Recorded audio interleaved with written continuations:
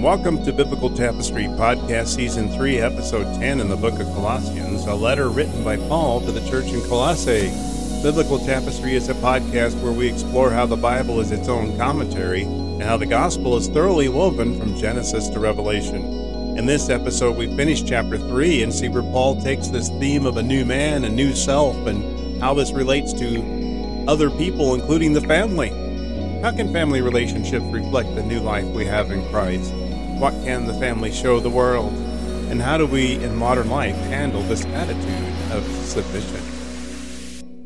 All right, Colossians chapter 3, starting in verse 18, and we will read all the way through chapter 4, verse 1. Wives, be submissive to your husbands as is fitting in the Lord. Husbands, love your wives and don't be bitter towards them. Children, obey your parents in everything, for this pleases the Lord.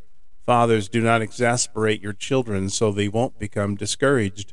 Slaves, obey your human masters in everything. Don't work only while being watched in order to please men, but work wholeheartedly fearing the Lord. Whatever you do, do it enthusiastically as something done for the Lord and not for men, knowing that you will receive the reward of an inheritance from the Lord. You serve the Lord Christ. For the wrongdoer will be paid back for whatever wrong he has done, and there is no favoritism. Masters, supply your slaves with what is right and fair, since you know that you too have a master in heaven. All right, back to the interesting verse 18. And we will push 18 and 19 together because in context they have to be together. Verse 18 says, Wives, be submissive to your husbands as is fitting in the Lord. 19 says, Husbands, love your wives and don't be bitter toward them. Spouses are some of the most basic relationships. In verse 18 and many others in the New Testament, wives are asked to be submissive to their husbands. Submissive clearly means to be subject or subordinate, but the Greek word here is hypotiesthethi. It occurs 38 times in the New Testament and 23 times in Paul's letters. Now, understand there is some nuance in the word depending on how it is voiced. In a middle voice, as occurs here, this submission is a voluntary action of a free agent. This is not a submission based on slavery or servitude or as a husband demanding submission. But as stated, it is a voluntary action, and looking at verse 19, this love of the husband here is a selfless love, and that selfless love in itself develops as Richard Mellick writes, a relational principle of mutual consideration. The husband, in fact, I would say, voluntarily submits to his wife by loving and caring for her, although Paul certainly doesn't use that word for the husbands here. Wives, unlike children, are not told to obey, as obedience is voluntary with the action of submission. Ultimately, obedience is to God. That's our ultimate obedience. And especially if any activity in the family goes against the will of God, we must understand that our ultimate responsibility is to our Creator. So this submission in verse 18 was fitting in the Lord in respect that it is a proper Christian attitude. Submission is a matter of Christian commitment. It is an outgrowth of the wife's relationship with God and not to her husband. This is certainly not a role of inferiority, as that would be unbiblical. This is a functional subordination, but essential equality in a relationship with God, since both the husband and wife are responsible to God. Verse 19 says again, Husbands, love your wives and don't be bitter toward them. The simple and important command to husbands is to love their wives. This is the same Greek word for love, agape, which is an unconditional love, the same love that God loves the church with. This is a love that will do whatever is necessary, whatever it can do to promote the wife's well-being and the wife's satisfaction. This makes voluntary submission, in verse 18, a non-issue. And the follow-up in verse 19 is for the husband to not be bitter or harsh towards the wife in some angry or resentful way. All right, verse 20, children, obey your parents in everything, for this pleases the Lord. Well, in Christ, parents have mutual responsibilities for the children. The children should be obedient. This word obey in Greek is hypakoete, meaning obedience, a much stronger word than in verse 18 with the word of submission. Obedience was expected in everything. When Paul spoke about this in Ephesians 6, he tied this obedience with a promise. Ephesians 6, 1-4 says, children, obey your parents as you would the Lord, because this is right. Honor your father and mother, which is the first commandment, with a promise, so that it may go well with you and that you may have a long life in the land. Fathers, don't stir up anger in your children, but bring them up in the training and instruction of the Lord. Notice here in Ephesians that the father had the responsibility, or the parents had the responsibility, to teach the children how to obey. This, again, will be young children that are still dependent on the parents for all things. And this obedience of children has the benefit of pleasing God. Now we know that Jesus has a special love for children. In Luke chapter 18, verse 15, it says, some people were even bringing infants to him so he might touch them. But when the disciples saw it, they rebuked them. Jesus, however, invited them, let the little children come to me, and don't stop them, because the kingdom of God belongs to such as these. I assure you, whoever does not welcome the kingdom of God like a little child will never enter it. So we enter into a relationship with God, trusting him as a child would trust a father. Now the caveat here would be if a parent asked of something that is contrary to God's word, or goes against God's wishes, then the obedience command could be overridden because we ultimately respond to God. And we know that many children have come to know God against parental wishes throughout history. But we also have to understand that there's a new thing here, because wives and children were considered property. They weren't considered any more than that. And here, the amount of respect, amount of love, the equality, and the amount of love for children is a really good big thing that needs to be said. Verse 21 says, fathers, do not exasperate your children so they won't become discouraged. Well, like in Ephesians, what is the warning here? What does it mean to exasperate your children? This exasperation in Greek is erethrziti, meaning to provoke. Even though this verse is addressed to fathers, again, both parents are in mind.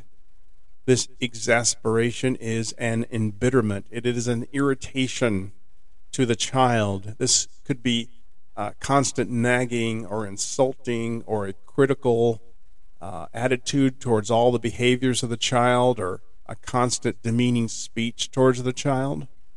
None of those should ever be present in a Christian home. And correction for a child should be behavior-based, not about the personhood of the child. As parents, we do not want to be discouraging our children with such behaviors or talking to them in such ways. All right, that's the family relationships. What about slaves? Now, that's a tough one. Verse 22 says, slaves, obey your human masters in everything. Don't work only while being watched in order to please men, but work wholeheartedly, fearing the Lord. Now, we can take the analog of saying, well, that's applying to bosses and workers. Well, sure. But we have to understand that slavery in this time in history was a political and economic reality. And most slaves were victims of war, taken as captives. This was not a racially based system, and slavery was foundational to the economic power of the Roman Empire.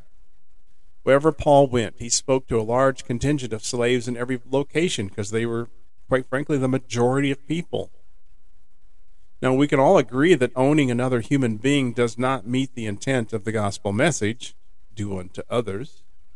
However, Paul was not going to address the system of slavery at the time, as this would have caused great persecution towards his ministry by Rome. So how do you handle a horrible issue and an institution that still expresses the love of God? How do you handle that? How does that work? Well, Paul asks something that seems odd, that the slaves should obey their human masters in everything. Again, I do not believe this would include doing what is outside of God's commands. We also need to understand that most workers in Paul's day were all slaves. And some slaves were well loved by their owners, in fact, became part of the household. Paul does note that a human master is different from a heavenly lord. Of course, we can think of horrific actions of slave owners, including the beginning of the nation of Israel in Egypt and how they were treated, and God had set them free. The slave, as the free workers are today, should work as followers of Christ with respect and doing everything the best that they can do, even without being watched, for we're working as for the Lord. Now, unfortunately, slavery still exists today, even in modern countries. Now, this is a different matter, as this is not an economic reality. It is blatantly wrong in all aspects, includes the demeaning of these individuals, and I believe it should be actively opposed and eliminated. Verse 23 says, whatever you do, do it enthusiastically. Again, talking to the slaves. Whatever you do, do it enthusiastically as something done for the Lord and not for men, knowing that you will receive the reward of an inheritance from the Lord. You serve the Lord Christ. So the service is to God. Slaves were to work with all their heart as working for the Lord and not for men, and in enthusiastic manner. This can translate directly to workers today. In whatever job that you have, in word or deed, you work towards the Lord. Work hard for God, as He is the real master of our lives. The motivation here is to reward an inheritance from God. And the slaves, it was the same. The motivation was to reward an inheritance from God. No matter the kind of lot we have on this earth, there's a much bigger heavenly award. This would be such words of comfort for those caught in slavery in Paul's time. And regardless of the relationship with an earthly master, they know they have a heavenly Lord. Ultimately, service is to the Lord Jesus Christ. And we should work today in the same way as the ultimate service is to our Lord and our Master.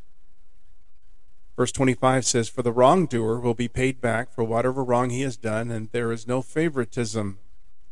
Here perhaps is another motivation to always do what is right for either the master or the slave, the boss or the worker. Slaves can take some comfort in the fact that the harsh, unbelieving master will face God's judgment. The wrongdoer will be paid back for whatever wrong he has done. There is no favoritism. And that leads us to the first verse in chapter 4. Masters, supply your slaves with what is right and fair, since you know that you too have a master in heaven. Now, masters, in order to avoid judgment, were to be concerned about what is right and fair in treating their slaves and others. Although a slave was not paid for their welfare, there was great dependence on the supply of the master to the slave as far as housing and food and all other matters. In the work life of today, fair and just treatment and wages should be the same example. Essentially, the master is also a slave, because if they are a believer, they are a slave to the heavenly master. And we know treating others the way you'd want to be treated clearly does away with the institution of slavery. But again, the Roman Empire would have forcefully rejected that discussion and hindered the spread of the gospel. So what we have in view here is how Christians respond to relationships, including the family. If our circumstances cannot change, the Christian response is to respond as God would have us respond, regardless of that circumstance. Every person, again, should be treated with dignity and equality as our proper response back to our Savior and our Creator. Put on the new man, as Paul says.